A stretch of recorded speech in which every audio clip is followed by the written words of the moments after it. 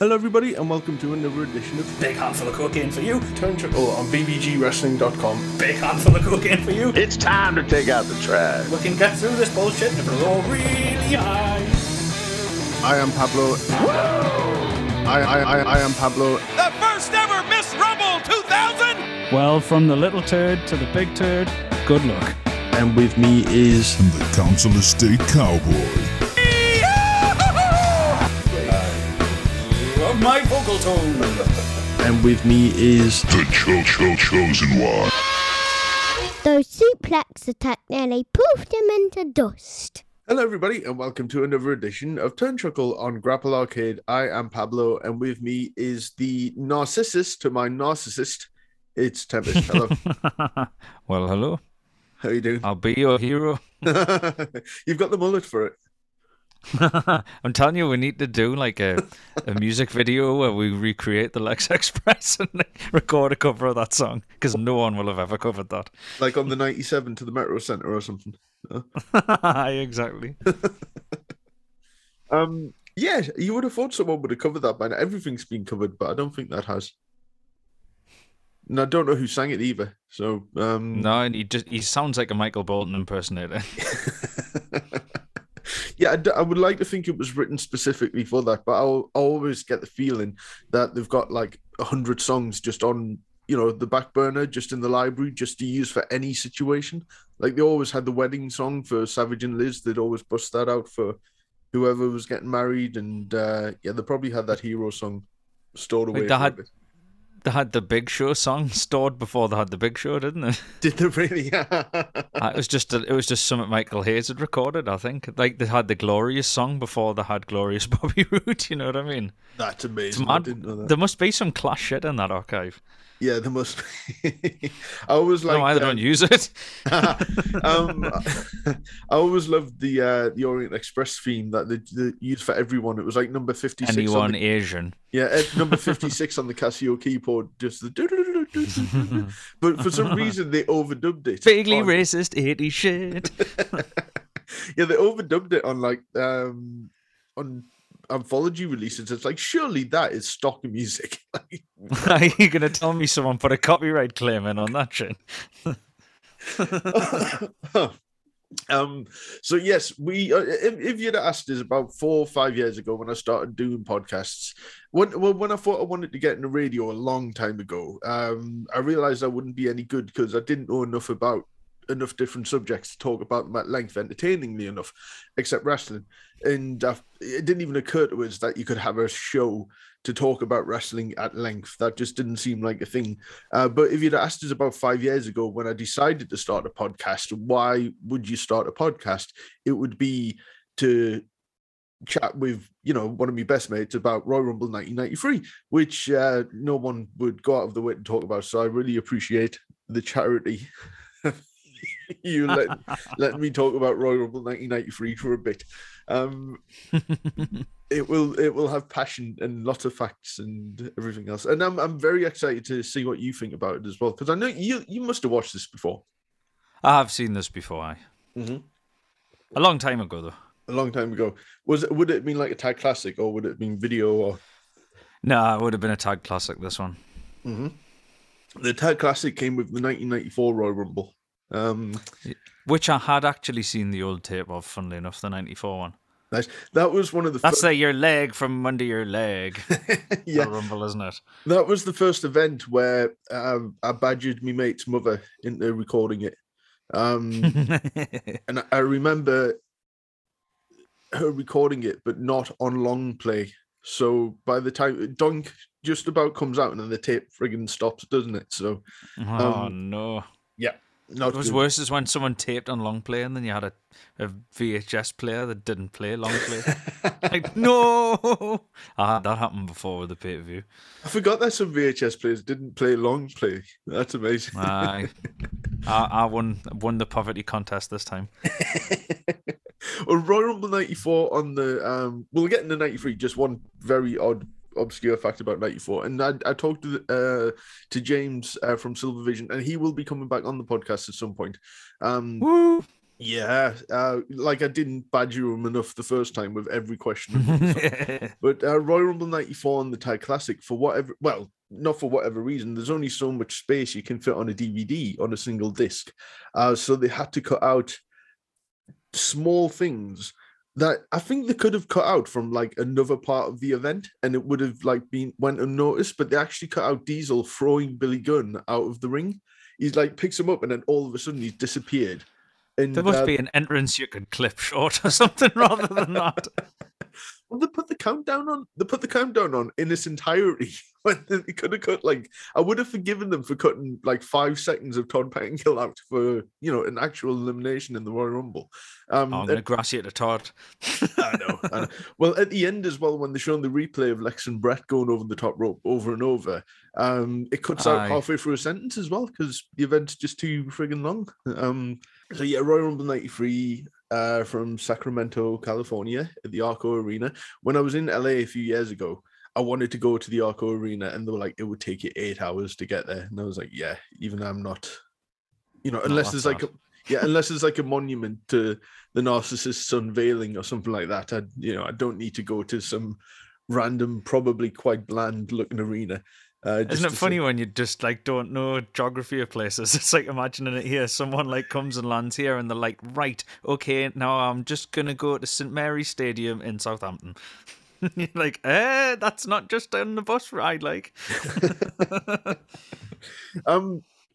So with the Royal Rumble 1993, that time period, and we talked about this when we've been talking about the Monday Night Raws, it's such a transitional period for WWF because Brett, Survivor Series in particular, like Bulldog was gone, Warrior was gone, LOD were gone, Hogan wasn't there. They had to bring Perfect back. There were so many names that they had to like introduce in a short amount of time, and so many replacements that they had to make in random title changes and stuff like that. So Survivor Series, it's kind of one of those kind of forgotten events, but I think by Royal Rumble, because Brett was so over, that he was able to establish himself as champion by then. But I still think they were taking a bit of a risk putting a relative newcomer in Razor Ramon in the title picture.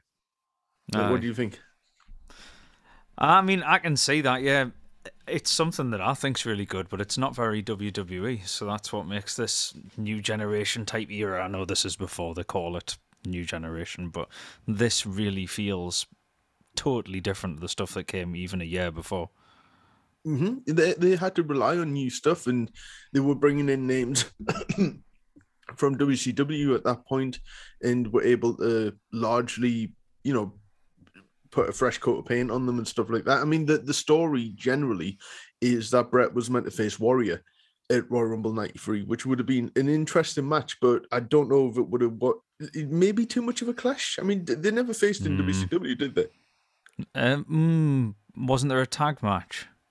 Oh, when Warrior team was... I think it was and I think it's Hogan and Brett on the other side. That's interesting, because I think Warrior, if he was ever in the ring with Brett in WWF, it probably would have been like that late 87, early 88, maybe at Royal Rumble 88, because we're both in that match together, but like very just short Ships things. In the night, that like. Mm-hmm. Yeah, pretty much.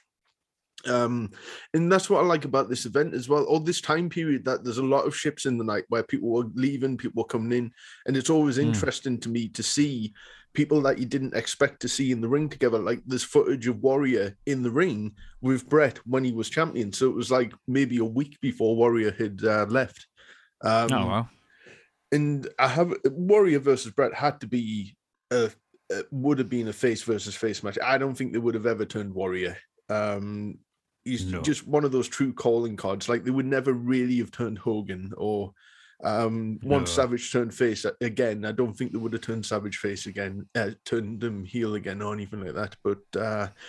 But Warrior was gone by the time of Royal Rumble 93. On the original poster for Royal Rumble 93, there's a lot of faces that don't end up being there, like Nails, who's gone the previous December for choking out Vince and then accusing him of sexual harassment, which like I still can't say without slightly Of all the things to say, it's like, trying to tickle me hoop. Well, I have a feeling. I mean, Nails was going to be in the Rumble because he was on the poster. So at some point, I feel that the Nails Undertaker standoff might have happened at some point during that match. Duggan's on the poster, but again, he wasn't storyline injured at this point by Yoko, but I guess they'd already decided to write him off TV. Crush was on the poster, and he had already been attacked by Doink at this point. And there was like people like Lance Cassidy, who was going to be in the Rumble. He was who the hell is Lance Cassidy? He was Steve Armstrong. Oh, right, okay. Yeah, and he didn't last long at all. I know it's awful, but I always get the Armstrong brothers mixed up. Steve was the one with the long hair, wasn't he? Wild Out Southern Boys. I believe so, but also I'm very easily confused. Well, he had a kind of a country music gimmick. I mean, it's kind of hard to say because they didn't really emphasize it enough, and he wasn't there long enough really to explain what it was. He just had a long mullet and a leather jacket, and he was a babyface. Nice. I feel like I would have appreciated that character. It sounds like a WCW mid-card face. It was very un-WWF like at that point, but they were bringing in a lot of names. Like I said, they brought in Max Moon, Damien Demento. I mean, they were really kind of, I think they realized they also had to flesh out the undercard quite a bit. And they did bring in a lot of names, and it's kind of weird to think, but at Royal Rumble 93, there was a lot of newcomers in that Rumble. Like Jerry Lawler, he'd only been around for a month at this point. And I think Rumble 93 might have been his first match in the WWF. Like, it's certainly the first one that I saw. So yeah, just a very, very interesting event. One match that was advertised for Royal Rumble 93, which didn't happen, and I'll bet you'll be good about this. Max Moon against Terry Taylor. The space cockerels. It's advertised on TV, and it's in the program, and it even makes its way onto the back of, I believe, the German VHS, but it's not on the event at all. But both are in the Royal Rumble. I mean, it may have been cut on the night for time restraints. I mean, that Luger promo went on for quite a while. Oh, God, didn't it? Did Bobby Heenan just frothing himself into a more and more homoerotic frenzy as it goes on? It's bizarre, that. And we had to have Julius Caesar come out and do a 10-minute promo as well, but we'll get into... my God, as well. You're really selling this pay-per-view, aren't you? I was going to say, people have this image of 1993 like it's all shite, and it's like a go-to thing where people say that opinion as if it's a fact. And I'll admit, when it's shit, it's an absolute whole steaming, exploding outhouse. But then you often get the rest of it, it'll be really good. And I think this is a really good example of it, that this event. When I watched it, I thought, well, I don't remember this being that bad. But when I watched it, I was like, shit, this is actually really good. And then there were a few bits that happened. I was just like, what the fuck am I looking at now? But it's like, those bits are so bad that can prove Vince's old adage, where he's like, oh, they only remember how it ends. Like, that's probably why a lot of people think this and Mania 9 both suck, but it's just because they're remembering the endings. And SummerSlam 93, to be fair. Yeah, true. This is the year of fucking dire endings. and the thing is, as well, Royal Rumble 93 has a very tough act to follow in Royal Rumble 92, with not just with how good the Rumble is, but with the level of names that are in the Rumble. But that that's one of my favorite Rumble matches. I don't mean like pay-per-view, but the match itself, I love that one. I mean, and obviously the Flair thread running throughout it, but I think that makes people forget the level of talent that's actually in the 1993 Royal Rumble, but some of them have slightly more ridiculous gimmicks at this point. There were, they open with Flair and Backlund, like, it's that, you talk about names. There's two former world champions there. It really is forgotten, like some of the things in this Rumble, what in my opinion make it great, but I love it from top to bottom. So but I'll also try not to just completely suck its dick all the way through it. But I also will, before we get some of it'll just suck itself. So before we get to the Rumble match as well later on, I will try and run off all 30 names in order if I can. I think I can do it, but don't write us letters. I believe that you can. I'll I've been doing like a hero montage throughout the week, and I haven't actually watched the Rumble this week because again I've watched it so many times in my life that I can kind of know it inside out now. But some interesting things about this Royal Rumble. To start with, is that it doesn't have Vince reeling off the names at the start. It doesn't.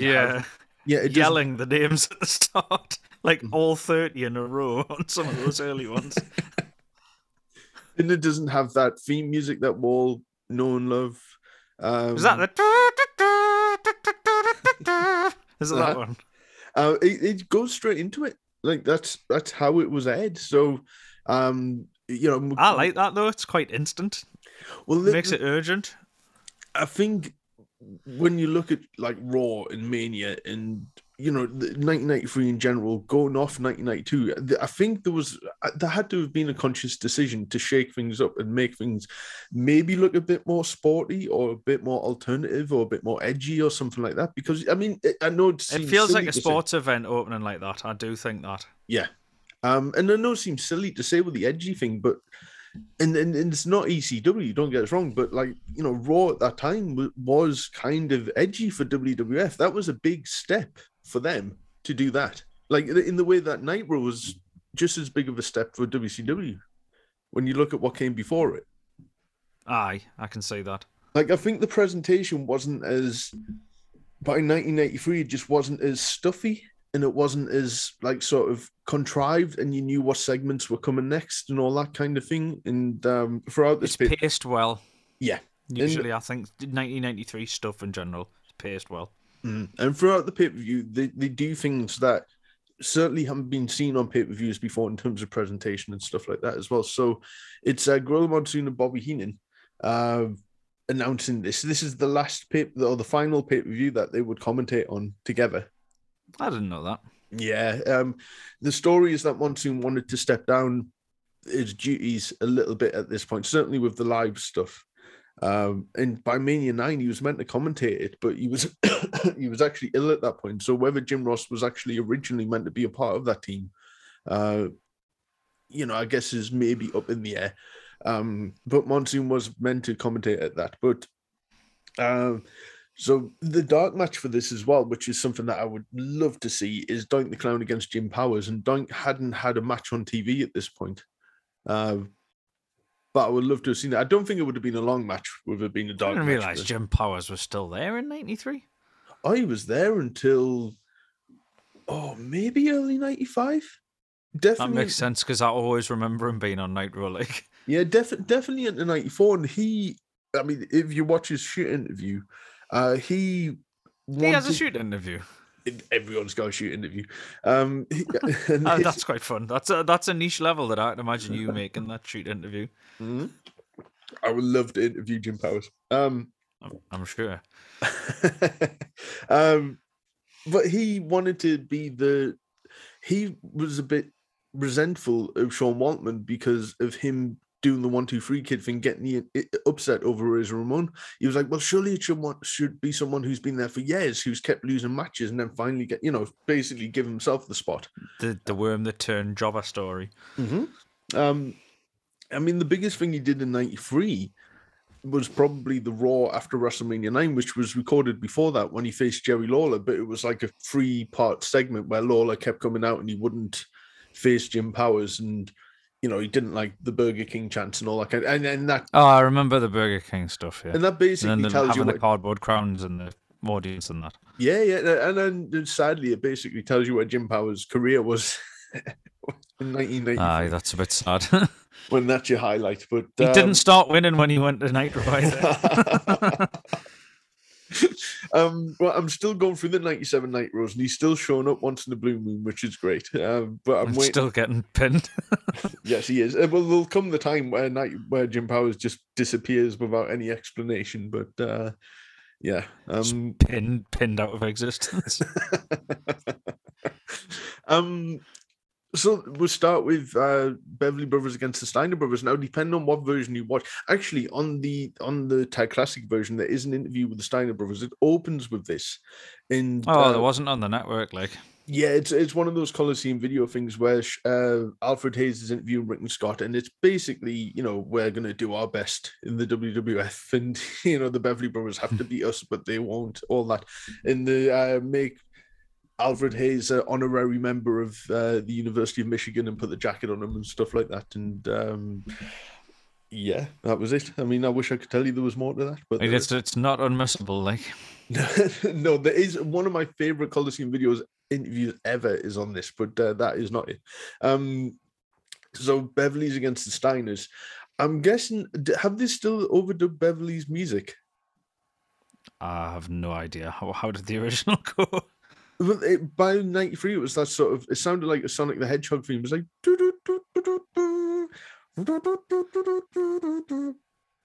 No. Oh, I don't know if I had that.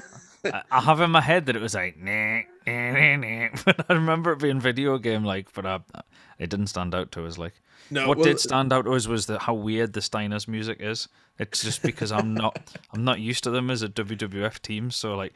They always have like proper rockin' themes, and then they've got this quite farty sounding song, and I'm like, oh, it like sounds like music off a fairground or something, like off a carousel.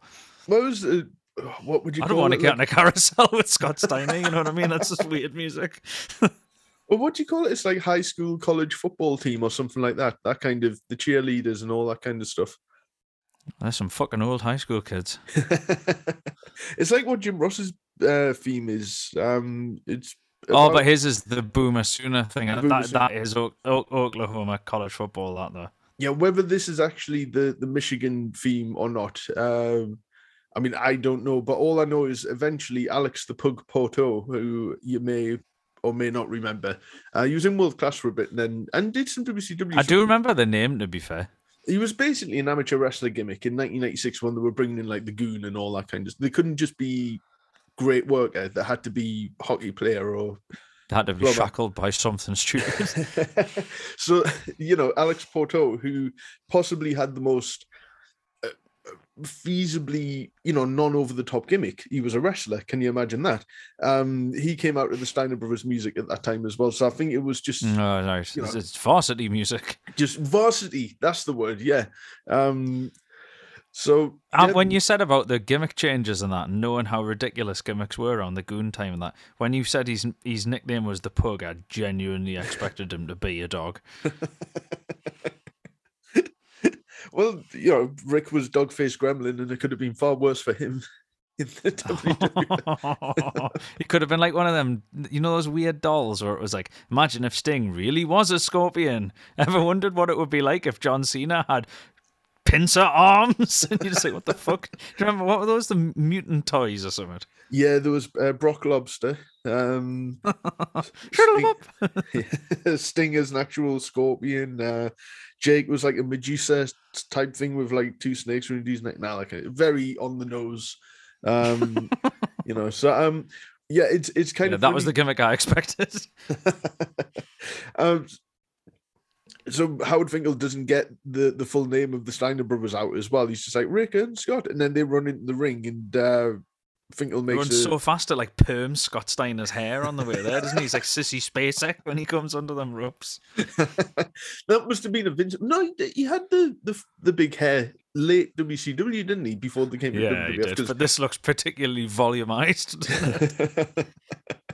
you think that was a Vince thing? Might have been static off Gorilla Monsoon's velvet smoking jacket, just like back combing his hair up. I mean, I can't laugh too much. I swear I had that jacket at college. I can imagine that. God, I'm going to drop a name. Do you remember Stephen Calder by any chance? Not really. Okay, I thought you said Stephen Caldwell, like the centre half. No. He went to college and he gave me a red velvet smoking jacket, which I've still got somewhere. Do you throw anything away? It's a nice smoking jacket. If I find it, you can have it. But so it's kind of it doesn't feel like the Steiner brothers did change their style for WWF matches, because this starts off relatively slow. They're not like flinging anyone about. They're not going for like the amateur wrestling move straight away. It's very appeal to the crowd, drag things out a little bit. But for me, the match generally, I mean, you forget how big the Beverly Brothers are. Mike Enos and they're gigantically tall, like. Yeah, and it never ever gets talked about. But with the Steiners, I'm assuming there was no. I always think there's heat between the Steiners and whoever they're in with because they just fling everyone about and don't care. Not just because they're brutal as out. Well, that's the Dwayne Gill thing. You know, I said to him, it feels like they could just pick you up and put you where they wanted you to if you worked with them. If you didn't work with them, you'd probably get your neck snapped in half. So they were probably safe in that way, but you were probably going to get potatoed a fair bit. And there's a couple in this match that stand out. But I love like Scott going, like he locks up with Bo or Blake and he goes for the single leg thing and he's already got Bo's leg over his shoulder whilst he stood up ready to go for like some kind of suplex. And yeah, it's a lot of fun and stuff that WWF audiences are not used to at that point. There's a lot of really cool suplexes, and there's one, you know, where there's like, after Scott's done the overhead belly to belly, Rick like catches the Beverly brother. I can't remember which one it is, when he's going for some kind of flying crossbody or something and turns it into a proper beastie looking power slam. Yeah. Again, the strength of the Steiner brothers is ridiculous, and it feels like they would, if their opponents were willing to work with them, I think they would. You know, there isn't much that they couldn't do. I mean, you know, forwarding to Mania 9 where Rick power slams Samu off Scott's shoulders when he's going for a crossbody and stuff like that. You know, I think the Beverleys they knew their position on the card at this point. They weren't going to win this match. The Genius had just gone. They were never going to really become the tag team champions ever again, or get the shot to. Like, and if it's crazy that they were the number one contenders at SummerSlam 92. When it should have been like LOD or Money Inc. or something like that. But you're lucky to ever even walk again after the release German suplex in this. It's proper scary looking that. Yeah, we'll definitely get that. One of my favourite comments is from Gorilla Monsoon, because they always talk about at the start of a pay-per-view that, sold out, standing room only and all that kind of stuff. And they talk about like scalping tickets. And Monsoon's like, and we've got to think about the maths of this for a second. He's like, I could have sold my ticket 50 times for what I paid for it at about 40 times. So I'm just like, well, one, what does that mean? I was going to say, I have no idea what that means. And two, right, well, if we look at the numbers, 50, he could have sold his ticket. He could have sold 50 tickets at 40 times what he paid for them. And we're looking at what, like front row, maybe quite cheap at that point, but like $50. So 50 times 40 is like $2,000. And he could have sold 50 tickets. So that's what, $100,000? This is like Steiner maths is happening right. Yeah, Scott Steiner did help me with that. But it was just one of those things that, like, because anytime Bobby Heenan was like trying to scalp tickets, Monsoon would stop it. And then Monsoon was like, I was chatting to a taxi driver outside and he wanted to buy me ticket for 50 times what I paid for it. I'm like, come on. And Monsoon, like, what ticket, Gorilla? You sat at the fucking commentary table? Imagine if all right, I'll sell it, I'll take it. There you go. Hello, I'm Joe the Taxi Man. Welcome to Royal Rumble 1993. I paid a lot of money for this ticket, so I'm commentating. Or Vince is just on headset going, you try to sell the fucking comps that I gave you for your family. Yeah.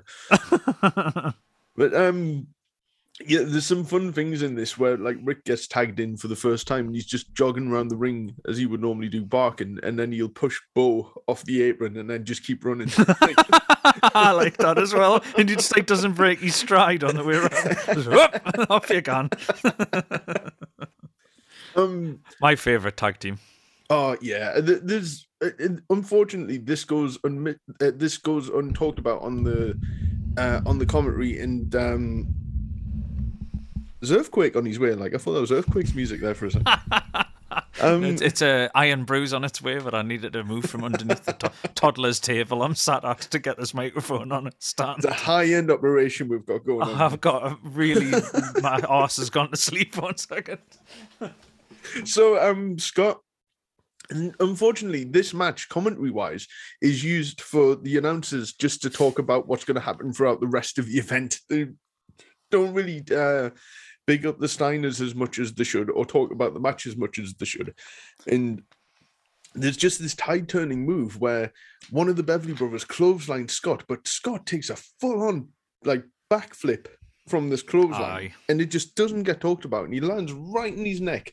And that was the move that changed the tide of the match as well. And just Scott sold unbelievably for that. He did. And I think as well that when the Steiner brothers sell to that level, that shows a mark of respect from them. And I know they're the new kids on the block at this point, but let's face it, the Steiners, if they didn't fancy staying, they could have went anywhere they wanted to at that point. Oh, and they would have been snapped up in Japan in a heartbeat. Yeah, I'm actually surprised they wouldn't. But I mean, I guess everyone at some point decides to take the check. And you know what I mean? And finally... They just didn't for very long. No, they didn't. And we've interviewed, certainly with Scott, years later, he said the travel was absolutely horrendous. Like, they'd never seen anything like that. No wonder they always look miserable on photo shoots. And, they did not last... it's unbelievable, really, that in that year, by the end of the year, you kind of knew that was it for them. Once they lost the return match to the Quebec, they had a match in like January '94 where if they couldn't beat the Quebecers in 10 minutes, they wouldn't get a tag title shot. And it's just like they didn't. Like, they didn't even think. You never get that part of the story. Yeah. You're either like screwed out of it or you beat the clock. You don't just go, you lose, go home. And it wasn't like there were teams queuing up. I mean, Men on a Mission, they were kind of over, but they weren't around for long at that point. Surely use your most... Were Men on a Mission over? They were... to kids. I mean, don't get us wrong. They weren't, right, aye. Yeah. I always thought they were only like one step up from PM News. Hey, Oscar could rap. Thank you very much. He made me a rap, so I've got nothing bad to say about Oscar whatsoever. Oscar could rap, but PM News couldn't. Yo, baby, yo. That's rapping, isn't it? So yeah, I hope Oscar writes a diss track about me now. What rhymes with Tempest? I've got nothing. This is why I'm not a rapper. You see, this is why I'm not never be on the level of Oscar. So so there's a lot of really fun things in this match, like the cat randomly coming into the ring and stuff like that. Like you say, when Rick comes in and does that release German on, I think it was Enos, wasn't it? No, it wasn't. It was Bloom. Was it Enos? I think he would have took the bump. But he basically just released German suplexed him, and like how that didn't injure him more. Like, if at all. I no wonder Bobby Heenan did the brain scan thing on them at the end. They definitely would have needed brain scans. It is funny to see Gorilla Monsoon not know the names of any of the moves. I mean, that's just prime Gorilla. He is the Dusty Rhodes of WWF, like that. Like when he's always like, "Oh, he gonna uncle him." Like Gorilla's always saying similar stuff. Oh, and he puts him down. He just makes it sound like he's lowering him like a bag of shopping.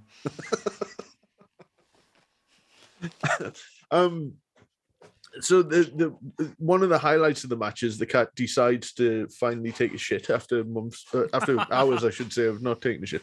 Months, Jesus. Just wait till Gonzalez comes out, cat. It'll be straight through you like you're a goose. So one thing I like particularly about the match is because Scott takes the beat down and then tags in Rick, but then Rick takes a small beat down and then Scott comes back in. And the way he just pushes Eva Boa Blake right into the corner, he's like, "Get the fuck out of there now!" Like, I know the bit you mean. Yeah, you just couldn't stop the momentum of that. But then that goes directly into the Doomsday Device spot, which is kind of weird as well. I don't know if that was either a subtle nod or wink or piss take, or because they'd just gone at that point. But basically, Scott is too far away on Bo's shoulders or on Blake's shoulders, and he's able to victory roll him, and then the other Beverly misses the flies over the top, doesn't he? I quite like that. It's a really good idea for a move, and I don't think I've seen them do that since. They were really inventive with not just double Should team have poisoned Ron at him. Can you imagine? I can actually imagine Scott Steiner doing that, the mad bastard. Well, that's one thing I loved about them, though. They weren't just about double team moves offensively. They were also like, oh yeah, do this to me, and then as a double team, but then I could reverse it or something like that. Like, it was so inventive with what they did, and Definitely. like I say, this as an opener is unlike any kind of opener that they'd done before on a pay-per-view, because yes, you had your sort of fast-paced, high-flying matches with like the Rockers and the Orient Express or the New Foundation and all that kind of stuff, but this was a wrestling match with like with no high-flying, really. It was just, it was psychology 101, really, and the Steiners, obviously, the people of California had been watching WCW. They must have known the Steiner brothers at that point. They weren't just cheering them because they were a new face WWF team or anything like that. NWA used to come to California as well, though, didn't they? They did those Cow Palace shows and that. Yeah. And even, it's always, I don't know if it's kind of a compliment, but like, when even WWF have to acknowledge their history without saying where they've been, they have to say these are like veterans who have beat teams worldwide and stuff like that. Like with Ric Flair. Yeah. Like, there's no way you could get around trying to change the Steiner brothers gimmick, though I would have loved to have been in the meeting where like Bruce Pritchard's trying to suggest some stuff to Scott Steiner or to Rick, for that matter. Bruce on one of his what if you were Laurel and Hardy? Fuck off, Bruce. Bruce said on one of his podcasts that Scott was a very, I don't believe this personally, but he said Scott was a very, very, very early pick to win the Royal Rumble match and to go to WrestleMania to face Brett, which would have been amazing, but definitely bullshit. Because there's no way as well that the Steiners were going to come in as anything other than faces as well. But I don't think face versus face at WrestleMania, especially with, and obviously Scott Steiner, big name, but not in the WWF. And WWF did have their own dedicated audience as well, who probably didn't know who the Steiners were, as well as those who had watched everything as well. And I just don't think it would have had the effect of big villainous heel, foreign menace, all that kind of stuff against Bret in WWF land. But I was going to say Bret Hart against Scott Steiner in 1993 sounds like heaven for a main event. Yeah. Did you ever see the Steiners against Bret and Owen from early '94? I don't think so. That sounds amazing. You've got to see it. I'm sure it's a bullshit finish because they didn't want to, tag both teams and all that. Yeah, even though the Steiners again were on the way out at that point, but it was a Coliseum video. Imagine not putting this on TV. It was a Coliseum video exclusive. WrestleFest 94, I want to say, and it's on the network now because it shows up on those like unreleased Bret Hart matches or rarities matches and stuff like that. So yeah, it's definitely worth checking out. I'll have a look. But yeah, so for you, thumbs up for this match. 100% all the way up. That's great. So next we go to the Intercontinental title match, Shawn against Marty. And really good video package. Yes. Now, this was a new thing for them as well. Actually, something else that was new was Gorilla and Bobby were on open live mics in the crowd, like from commentary as well, because you would never hear the commentators talk if you were in the crowd. And they made the use of the video screen as well and got the audience involved in it, told them the story for those who may not have known. And this was the first time, really, that a video package had Gene Okerlund do pre-taped voiceover to explain what had went on. It's usually Gene live backstage talking about clips as they're going on, but this really was a produced video package to tell the story of the entire thing. And yeah, really well done. It was, and it just generally looks pretty cool. Marty Jannetty should be allowed to pick his own clothes and not be given them by the costume girl, because when he comes out in that Guns N' Roses shirt with the jeans and that, he looks proper cool compared to the weird like tissue paper art that he comes out wearing for the match. Yeah, we did instantly pick up on that. I mean, Marty as well. He was embarrassed by wearing that outfit. He said that Shawn was sleeping with the costume lady, and Marty was not, so he got the rejects. I can't believe that story. Looking at the absolute clip of the clothes that Marty Jannetty keeps having to wear in matches. In that video package as well, there was 2 mirror things that I proper loved. Firstly, Sherry is very game, just getting slammed over the head with that mirror like that. It explodes everywhere. Mm-hmm. But secondly, I really love Shawn checking himself out in the mirror and over his shoulder seeing Marty Jannetty as he rises up into the ring like a good horror film scene. Like when you see the killer in the mirror of the bathroom cabinet or something behind you. Mm. Yeah, that was great. That was so fun. It made me really laugh. And I love the poetic justice of it, that like Shawn put Marty through the window, so he's going to put him through the mirror and all that kind of stuff. Like just really good storytelling for them at that point. I thought it was great. Yeah. And the thing is, because I know they were meant to face at WrestleMania 8, but it did the story more justice, the fact that Marty was out for so long. And then when he did make that return, it was tremendous. So one thing before Sherry comes out is, it's my favorite Coliseum video interview of all time. Sherry's backstage and Alfred Hayes is interviewing her, and he's being really patronizing and misogynistic towards Sherry. And I don't think, because obviously it's the character, but Lord Alfred Hayes, I don't think needs to do this. He's just some posh old bumbling fool who thinks like he's flirting with Sherry. So he's just like, so you know, you're possibly going to be in Shawn Michaels' corner. And she's like, oh, well, maybe. And who else is in the match? Marty Jannetty. Oh, do you think you might be in his corner? Oh, I don't know. You know, just like really taking the piss out of him. And she's like, he's like, so whose corner are you going to be in? She's like, well, Shawn, Marty, Shawn. How about none of your fucking business, mate? And he's like, oh, come on, give us a clue. And she's like, fuck off, I have to change my nylons, get out. And he's like, ooh. Oh, I have seen it for the change in the nylons, but yeah, can I stay? I'm just like, you're a dirty old get out. How posh he is makes that better. It's like, you can imagine him being like, I'm going to sniff these and call you mummy. There's like a glint of hope in his eye and just like real excitement that he gets. Oh, I wish that was on the network. It's so good. Why you would save something like that just for the Coliseum video? But yeah, I loved it. So Sherry, what I love about it as well is when they go from the video, they go straight into Fink saying this for the Intercontinental title, and Sherry comes out to no music, but it doesn't need it because she's like, she's so downbeat. She is, and there's just this air of mystery. You don't know whose corner she's going to be in. I love that she's in the red dress because she's the Scarlet Lady and all that kind of stuff. And I mean, Sherry looks top notch here. She really does.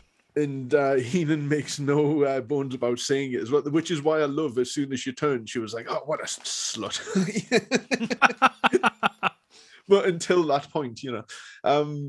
And again, Monsoon and Heenan are so good at like building up the suspense and building up this soap opera. This is soap opera WWF done perfectly. And they could have learned a thing or two from this. This wouldn't have This is my level of wrestling soap opera. This wouldn't have felt out of place as a storyline in like ECW or WCW with like the Steamboat and Medusa thing and all that kind of stuff. Definitely. Or, you know, in Jarrett's Cuckold and Mongo as well. Yeah. Oh, yeah. It's really like that. Yeah, Jarrett's unfairly slagged off WCW run, which was... Yeah, I thought it was really fun. Yeah. Oh, it's great. And the Horseman, all that Horseman stuff was tremendous. And we'll definitely get into He managed to be a heel horseman, but, you know, like everyone else loved him at the time. He was a dick and they booed him, and then people think that makes it bad. I'm like, no, you were meant to boo. We've definitely got to do a bit on some of those... forgotten about storylines that aren't just Sting and NWO in 96. Oh, definitely. So, and the thing, just the production of WWF at this point, and this is what set them apart from everyone. Marty's music hits right after Bobby Heenan gets like his last line in when Heenan's like, Sherry's going straight for Shawn Michaels' corner. She knows it. Or I know it, you know it, and most importantly, she knows it. And then Marty's music hits. It's just like, I don't know if they planned it, but it's just, again, just the perfect. timing It's of cinematic. everything. Yeah, it really is. Sets the scene so brilliantly. But Marty comes out looking like the Michelin Tire Man. And if you were Sherry, if this was like, I don't know, First Dates or something like that, or Embarrassing Bodies or something like that, you'd get one look at that outfit and you'd be like, nope, or Take Me Out or something like that.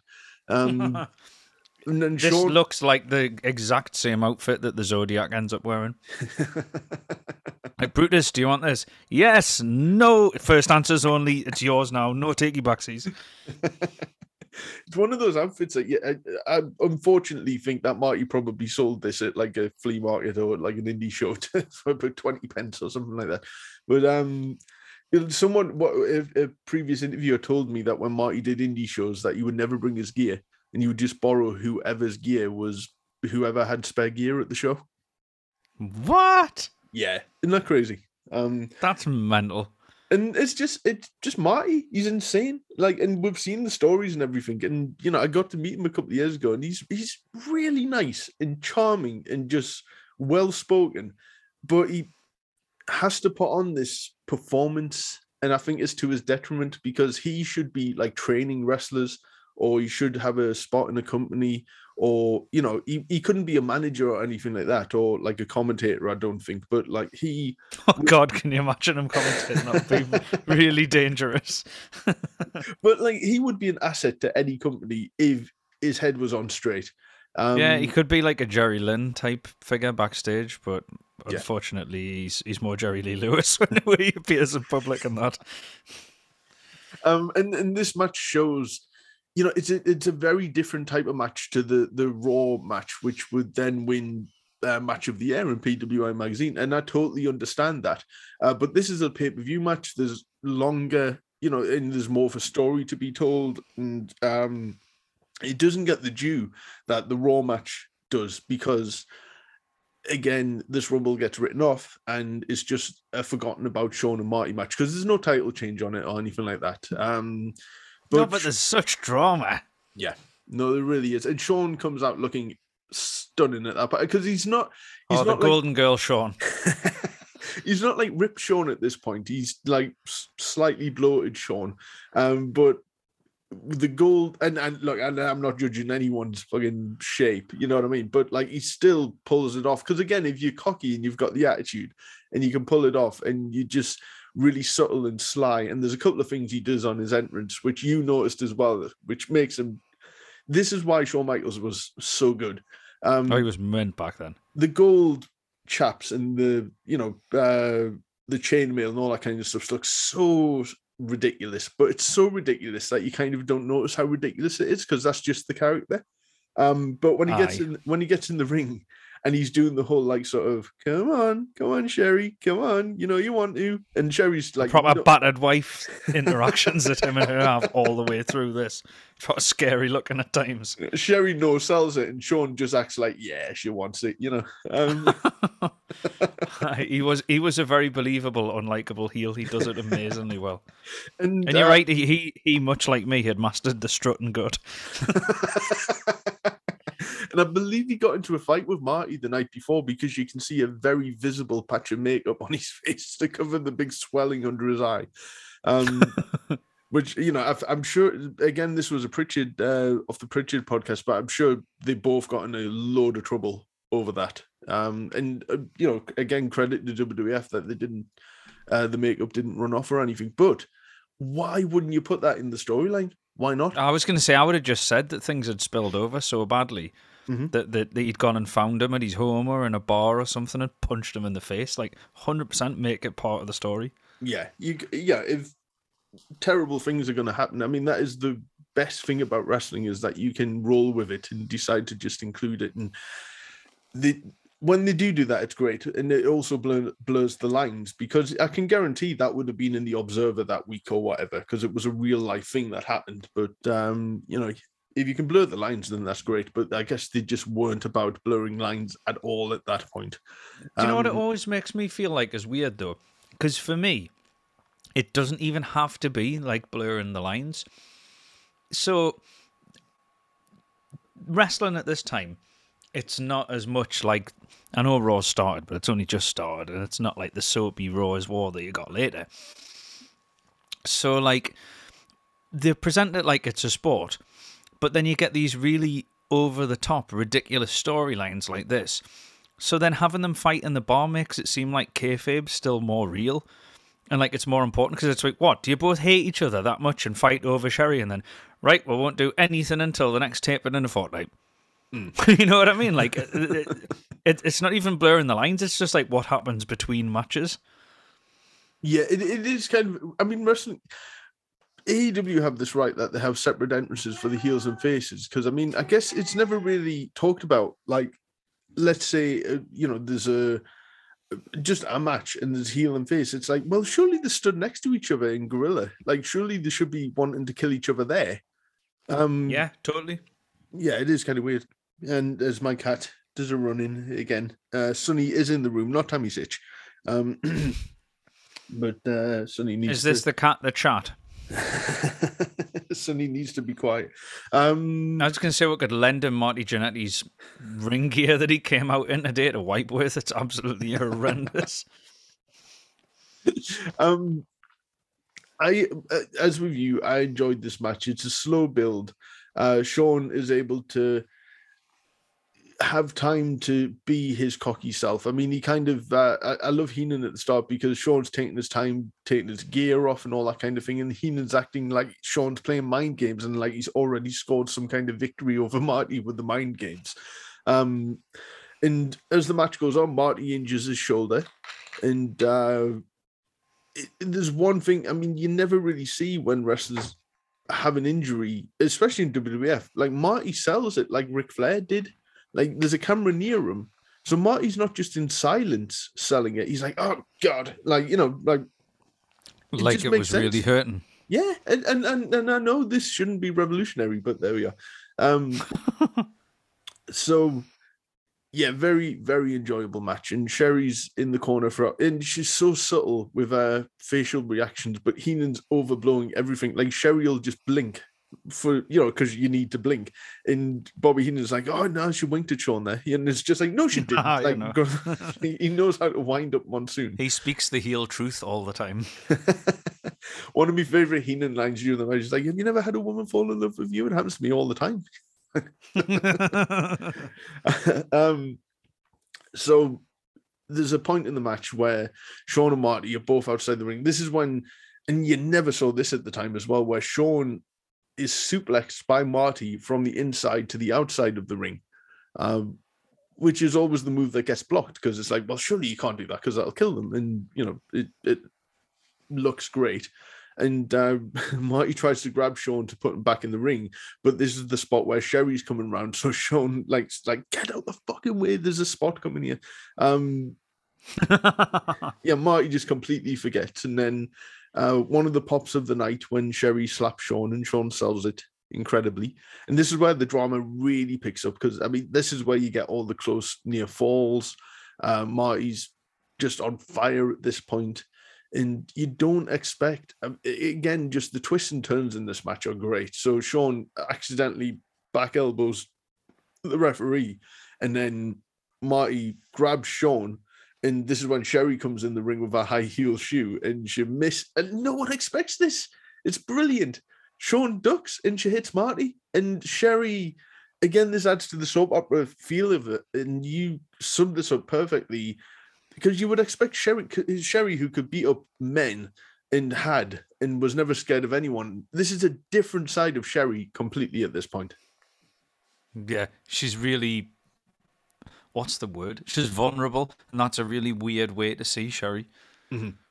Yeah, Sean, he backs her into the corner, and it's like, tell her what you think of her and lay it to her. Pile driver on the steps and stuff like that.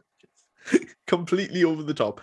And then Sean, I don't like this, but Sean super kicks Marty and Marty does that flippy sell. It's a weird way to sell it. When he turns to the side and somersaults, you're like, what are you doing? I can understand. It looks like how Sean sells for Hogan at that SummerSlam in 2005. Yeah. Yeah, it's too much. I mean, and it takes away this is why the Mid-South crowd fell out of love with Junkyard Dog, because he, right near the end, in Mid-South, you had to sell realistically, bump realistically within the context of wrestling. But this is when Dog was doing that whole timber kind of fall. And this was like for a really hot angle, and they kind of soured the Mid-South crowd on Junkyard Dog because they'd been used to a realistic style of wrestling. And there's suddenly this clown shit. Yeah, and a daft bump will kind of take you out of it, especially when it's completely out of context as well. Like when Fatu used to do that flip as well, but he would do it coming off the ropes, taking a clothesline, whereas Marty was stood there. And you can't tell me that Sean's kick is so amazing that it makes you turn and forward flip in a different direction. I know. Maybe it's weird, isn't it? Do you think this is Marty not wanting to lose, or in the is way it that Marty not wanting to make Sean look good? Potentially. So it's like the moment's forgotten because it looks like shit. Yeah, it's not one of my favorite things. It didn't really get a reaction from the crowd. This is the first match where Sean actually wins by super kick, because that wasn't his finisher at that point. It was a teardrop suplex, which he kind of dropped sometime in '93, and it never got given a name, and it was rarely even acknowledged as a finisher as well. He would kind of grab you by one leg and then just kind of fling you backwards. That apparently is a teardrop suplex. Again, I'm not Joey Styles. This, it's just called that in the programs where they talk about Shawn Michaels. And immediately Sherry runs off, and this has got to be another first for WWF programming or pay-per-view, where they follow her backstage and Gene's trying to calm her down, which is really funny. And Sean notices her on the screen and then runs after her. And you think that's going to be it as well, because again, once they run past the curtain, they usually it's like you've gone into the vortex of pro wrestling, never to be seen until next week. Yeah, I love it as well when someone's running and they forget to stop, or they stop running right before they hit the curtain, or sort of as they're going through it, or there's an entrance way where they think they're not being seen anymore, and it just ruins the whole illusion. Yeah, and then they walk up the steps. Yeah, so Gene Oakland's just like, damn it, Sherry, calm down, you are hysterical. And you can hear the crowd laugh at Gene Oakland being like just completely over the top. And then Sherry gets out the line and you can barely hear it to Sean, you said you loved me. And that's when Marty comes in and jumps on Sean, and it's so good. Like, I thought that seemed quite gritty and modern for 1993 WWE. Yeah, and one thing that you noticed, which I've noticed for ages, but I love that you notice it as well, that the orange, there's a randomly placed orange that goes flying into the air. Hi. It's amazing, that extra drama. Well, it's much better than the random like metal bin that was in the locker room for the O&R beatdown. I much prefer just a phantom flying orange. And this is something that they would start doing a lot more on pay-per-views as well, is have the backstage fights. This was really the start of this. But, you can't tell me at that point that they may not, I don't know. They were probably looking at WCW at this point, but I think they had enough names from different territories, from Waters' territory, or from Paul Bosch, or from wherever. And maybe Vince is starting to listen more, because it's starting to feel not the WWF that you're used to at this point. And maybe Vince realizes he has to listen, because people like Jerry Jarrett's coming in, Jerry Lawler. He didn't have creative sway at this point, but I'm sure he offered ideas. And it's no coincidence that Monday Night Raw, about a month later, does a very, very poor Tupelo concession stall brawl. Concession stand brawl. Got to be because of Jerry or Jerry. Yeah. I always forget that when I go to say them. I'm like, oh shit, yeah, they're both Jerry. So yeah, great stuff. And on the Coliseum video, it goes to an Undertaker interview, and you've seen Royal Rumble interviews. It's like 30 men, one winner. Don't throw me over the top rope. I'll fucking survive. And you could do like a drinking contest based on these interviews. Yeah. Catchphrase, pause, and growl. And then on the live broadcast, which is never shown anywhere else, they do the Headlock on Hunger advert, and Slick does a sermon. They insisted on having this on pay-per-views. They did it at Survivor Series 92 I don't as remember well. this on the pay-per-view. Like, It's only on the live broadcast. They didn't feel fit. all right, I didn't think it's on the network. Like, No, it's not. No, because the network shows the anthology version because that was already digitized at that point. right. So Slick does a sermon because the thing is, they go to the Bossman Bigelow match after Which this, is good. which is very good. And out of context, you hear Gorilla Monsoon say to Bobby Heenan, I gather you'll be at Madison Square Garden this Friday. And that was the event they were advertising for the Headlock and Hunger. But out of context, you don't know what the fuck they're talking about. You just know they're doing a show. Like, but aye, all right then. So Bam Bam... Guessing you will too. Yeah. And Bam Bam will be there as well. And I think the main event was Bam Bam against Brett at that That's show. fun. Yeah. Oh, Bam Bam and Brett always had tremendous matches. Again, this is something that could have feasibly happened in WCW, but I don't think it ever did. I don't think it did either. No, that's a shame. So Bam Bam's still new in at this point, but they had to acknowledge that he was returning because, people aren't stupid. He'd been there in the 80s, hadn't he? Yeah, he had. And he more recently had been in WCW for a little bit and then went to Japan. Right. And I think, to be honest, his WCW stint was definitely more forgotten than his 80s WWF stint because he was teaming with Hogan in main events and stuff like that. Whereas, Bam Bam was at Capital Combat 90 and that's cut out of the tape. So I didn't realize until a lot longer later that I'm sure he was managed by Humperdinck again as well, like he was in WWF, but as heels, which worked a lot better. Because Bigelow as a face never really worked for me. I don't know. I thought he worked in 2000 as a face, but you could just be a badass then. Was he? I didn't realize he was a face. Was this when he was feuding with Sean Stasiak? I knew you were going to bring up him tattooing Sean Stasiak. Someone who... I'm going to tattoo that pretty little bitch or whatever he says. And he goes to hand over Stacey and he's like, I don't mean Stacey. Amazing. Unbelievably not in the Hall of Fame yet. And under a Legends contract, thankfully, because so at least we're getting new toys of him. And they brought out an amazing WC. His latest figure was WCW Grey Flamed Bigelow. Oh, nice. Yeah, so it is cool that they're acknowledging all, because in terms of like mainstream attires outside of Japan and stuff like that, not a lot of recognizable attires really. So I'm glad that they're kind of covering all eras, and they made a figure of this match as well, the 93 Rumble. This is where he's got the inversion of the flames and the black. Yeah, it's kind of there's not much detail on. Again, we're getting. This is our attire review that we seem to be doing on every show, but this is kind of like plain yellow. There's no like blue in there or anything like that. It's kind of quite plain compared to what would come, I guess.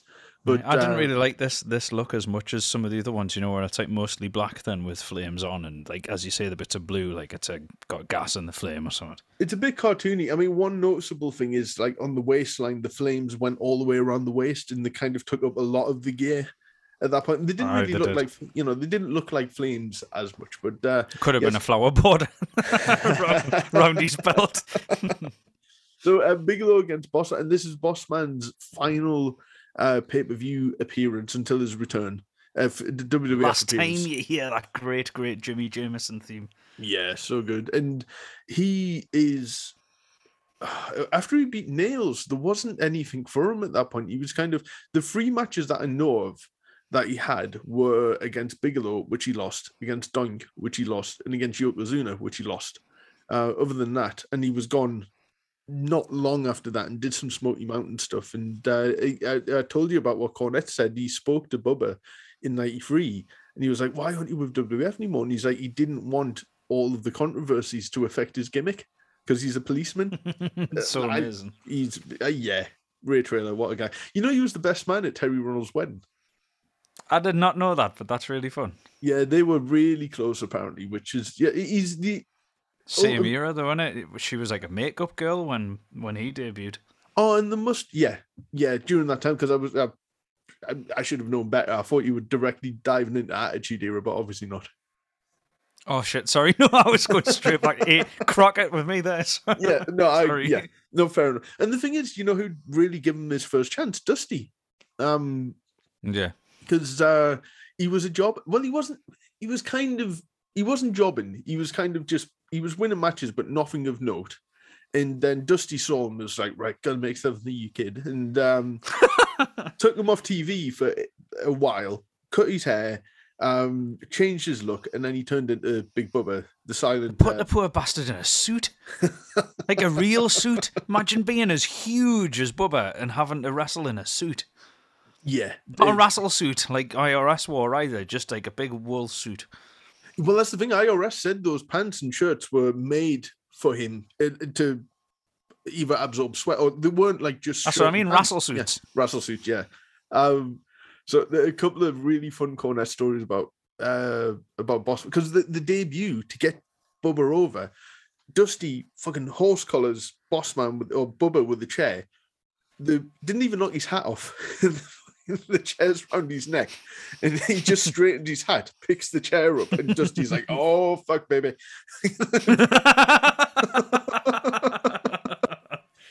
So Bubba, he was told don't sell anything, and he's stood outside, and there's a taxi driver that he's getting out of the taxi with Cornette, and I know the story. Yeah, Cornette slams the door on fucking Bubba's hand. And it doesn't latch. It doesn't latch. Otherwise, it would have took his fingers off. But he's so soft-spoken. You know what his voice is like? That kind of high-pitched Southern voice. That he was just like, "Sir, man's black." And then he notices it, and he was just like, "Oh shit!" Right, and opens it. Doesn't sell it. When he gets in the arena, he's fucking on the ground. Like, of course he is. He just had his fucking hand slammed on a door. What a hard bastard. I love Bossman's voice as well. I thought he sounds class. There's when he very first came in. And I've recorded this because it was a prime time or something. It was like July '88. They pitch shifted his voice, and I've got a video of this, and I have to show you. Pitch shifted it because they must have thought it was too high. I guess, like in the way that. No way. Yeah. No one remembers this, but I've recorded it specifically, and I'll have to send you the video. But yeah, he was amazing, and you know, Starrcade '86, and. Dusty's like, you know, to Cornette, he's like, so Bobby, you'll take the little bump off the scaffold. 20 foot, you know what little I mean? Bump. Yeah. A little bump off the scaffolding. Yeah, so then there's two phrases that don't go together. Little bump, scaffolding. So, yes, then I'll take the bump off the scaffold, little bump. And Jimmy, I want you to climb up there, and then you'll take the bump, and Bubba will catch you like they catch the girls at the football game. And Jim I don't remember any girls' knees exploding at football games. Like, well, he's trying to picture this because Dusty can sell you anything, and he's just like, right, okay, so they'll fucking, you know, so Bubba, he's telling Bubba, stand underneath, hold your arms out, and then we'll both drop and roll to the left or something like that. So fucking. Either Bubba just fucking gets lost in the lights or something, but his arms are too fucking far apart. Jim goes through his arms. Luckily for Jim, hits his head off Bubba's legs, serving as like an anesthesia to the fact that his leg went. When you're fortunate to get a concussion, you know it's not a little bump. And he's selling because he can't move or talk or anything. And Bubba, he's still fresh at this point. He doesn't know, and he's like, "Oh, Jimmy, I love the way you sell." And Jim Cornette's just like, "Bubba, I'm shooting." Bubba thinks he says he's shitting, that he's just selling. You know, he's just like, "Oh, you're great." And then at the end, because he can't get his voice out, and he's like, "Bubba, fucking take us back now." And then you're like, "Oh, Jimmy, you're hurt," like, you know, in that sort of high pitched Southern voice. Oh, what a guy! Oh, he's amazing. So, and I'm just watching the '97 WCW stuff where he just left the NWO, and he's just, you know, Ray Trailer at that point, but he looks hard and he shaved his head, and you know, the Trailer Trash is the best name the Bossman Slam ever had as well. Yes, I agree with that. So anyway, this match in any other, I guess it's now, because you would say best big men, them two would be well up in that list, and you would think, oh, dream match. It would have been a very different match in WCW. It probably would have been like, I would have loved it if this happened in WCW. It would have been like one of those like Vader and Cactus type matches. Without a doubt. And again, you know, past like ships in the night. I don't know how early Bubba left in '98. But Bigelow came in late '98, I want to say, or was it '99? I think so. I might actually be in '99. You know, because the Jersey Triad's definitely '99. Mm-hmm. But again, like Bossman or Bubba would have fit in perfectly, as he did in WWF, would have fit in with the WCW Hardcore division. Really. Oh, so well with Knobs in them. Knobs is pretty fun on this show as well. Haku and Finley and all them, just like perfect. Yeah, so amazing. So this is a great match. It's just, I mean, they're so agile and they understand psychology so well, and it's blatant. You can tell who the heel is, who the face is. Like Bossman he was better at being both a face and a heel than I would say Bigelow was. Like Bigelow, amazing heel, but I think Bossman knew how to, adapt. Because again, whether he's a heel or a face. Sorry. I was going to say Bigelow in WWF as a face had to play a trumpet behind Hulk Hogan or wear a daft jacket. I forgot about that. It didn't exactly give Stand back. Yeah. But yeah. Sorry. Oh man, that was bad. No, God. Forgot all about that. But I was going to say, because his character would usually just be he was intimidating. And that's the majority of his characters. So you could be a face like that in 99 and 2000. You could be a heel other times, but you're not like winding the crowd up the way that Trailer would. Or Bossman, I should say, at this point. Yeah, well, he comes into it with probably a legit injured hand, because Bigelow doesn't work on the hand throughout the match, but they talk about his hand being taped up and stuff like that. But it's just everything you could want it to be, and unfortunately, it's the come down match between the two title matches. Like, it's unfairly placed on the card. It's not throwaway, this.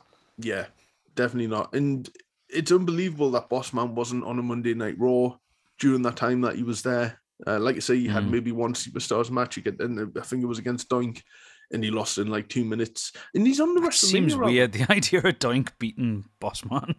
Yeah. Well, again, I guess Bossman, they must have knew he was on his way out, so he had to just job to people. But just get jobbing now. That's why that WrestleMania album's like fascinating, because like Bossman's on it, Nasty Boys are on it. Like, there's people on there who were gone midway through the year. And I don't think the WrestleMania album had even come out in the UK at that point. And Bossman's on it. So, you kind of like, I guess maybe he's a bit handicapped by it, but like, I think WWF basically ignored that album until it got its American release, like in the summer. But again, Bossman's still on it. With that, it's his theme music, but it's a Poppy, Stock Aitken and Waterman version of his theme music. But at least they kept his theme music instead of just. I don't remember this. Like, have Bret Hart sing a love song. I mean, it's as if close. You only knew. It's as close to his theme as you can get. I don't think you'd be personally offended too much by this. I don't think. Right. Okay. But the match is great, and Bam Bam pins him cleanly, and look at how much air Bossman gets when he gets stun gunned as well. Yeah. Or as they call it, a leveraged clothesline, which is a bizarre name for that move. It's like, what the hell does that mean, first of all? And at what point is this a clothesline? It's very odd. Is it leveraged because the clothesline is by the rope? Well, I guess because the rope looks like an actual clothesline, maybe. I guess. Maybe. I don't know. It's a pretty strange thing to say, though, isn't it? Well, I'm definitely reaching there. But one thing, I mean, no ego with Ray Traylor whatsoever. I don't think he had any qualms about putting anyone over. No. He's a consummate professional. Yeah. Well, as you can tell, we can't say enough good things about Ray Traylor. I absolutely love Big Ray. And we might have to do something on him as well, I think, because that would be fun. We have a lot to say about him. I was going to say, we've basically done a show on him at this point, but yeah, but sadly, again, this is the kind of match that you think would lead to a program or a house show run or something like that. But I think, unless I'm wrong, I don't recall any other Bossman Bigelow match ever, and it's possible they could have faced in '88 when Bossman was a heel, but again, ships in the night. I think Bam Bam maybe left around June. Bossman came in July. Yeah, that does sound right. that was the first part of Royal Rumble 1993, and I know there's the title match and other things to come as well, but we feel that it, like, I love that show so much in the way that if you could stop it here, it's an amazing show. Actually, no, you still got the main event, but like nothing bad has happened yet. People will be like, what was he talking about at the beginning? Well, if you believe me, it's one of the greatest events of all time. But you'd also be a mug. I've watched that event probably, I don't know, the 89, 93 and 97 are probably my 3 most watched Royal Rumbles. Like, do you have a most watched Rumble, would you say? Unfortunately, bloody Royal Rumble 2000, but not by my choice. Yeah. Like, I did enjoy the pay-per-view, but that was another one where it was like, one of my mates was always like, oh, do you know what I should put on? Royal Rumble 2000. I fucking know. I've seen that so many times. I never need to see that again. But, yeah, I was going to say probably 97 and 92. Yeah. Although I do quite, there's one of the 80s ones I quite like. I think it's 89.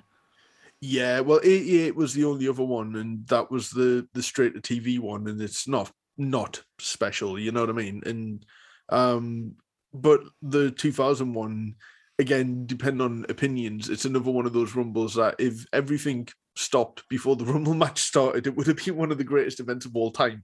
But that Rumble match kind of dragged a little bit, except for the Too Cool dance and all that kind of stuff. But we did have the opposite when we reviewed that show, didn't we? Like, you have such good memories of the show, and then you watch it and you're like, fuck me, I forgot how boring that Rumble match is. Yeah, well, I wonder if that's what this year's Rumble was like, because all I've seen is the Rumble matches, so I know it was boring, but the rest of it might have been really good. I'm being optimistic. You're being optimistic. Probably wasn't. Well, Rumble 2000 doesn't help with the fact that every time Lawler's like, oh, is it The Rock? Is it The Rock? Is it The Rock? No, it's not. It's just fucking There's more match to get on with. So yeah, hardcore bastard Holly. Here we go. So yeah, that was the first half of the Royal Rumble night. I guarantee no one ever in the history of podcasting has done a 2-parter on Rumble 93. So you know, and things only get better from here on out, if you take my opinion. But I always have to put that caveat in there. There's Giant Gonzalez, there's Lex Luger. Oh, it's just amazing. Yeah. So I want to thank everyone for tuning into this week's episode of Turn Chuckle. Much more to come also on the Cello Toys podcast as well. Looking forward to bringing you some amazing interviews. Myself and Tempest will be coming up with a lot more fun ideas for shows for upcoming Turn Chuckle episodes. We'll be able to do this in person together as well, which will be great. Helps with, like, I think some of our best episodes have been us sat in the room. Oh, probably together. But yeah, what's an extra special atmosphere when you're both in the same room the cat shits in. Yeah, the Febreze has been at hand throughout this entire episode. So what do you have coming up? Sweet fuck all. We've got music stuff coming up. It's the same stuff as last week, though. Oh, okay, right. But it's still coming up. I'm assuming you're a loyal listener if you're hearing my voice right now. You haven't just been like, I desperately need to find something about Royal Rumble 1993. Oh my God, there's going to be a part 2 as well. I promise part 2 is going to be amazing, as was part 1. Because... I have a feeling it will be. Amazing can cover a wide umbrella of emotions and feelings, can't it? It's like yeah. Fuck me. It's one of those words like unbelievable. So yes, I want to thank you for listening to my own. This is my love letter to Royal Rumble 1993. I don't think it'll write back. It's gonna fucking ghost you. That's why you're gonna have to send another one next week. Carlos Colon, Max Moon. Oh, it's all happening. It's all happening. So yes, I want to thank you all again for tuning in to this week's episode of Turn Chuckle on Grapple Arcade, and we will see you all next week.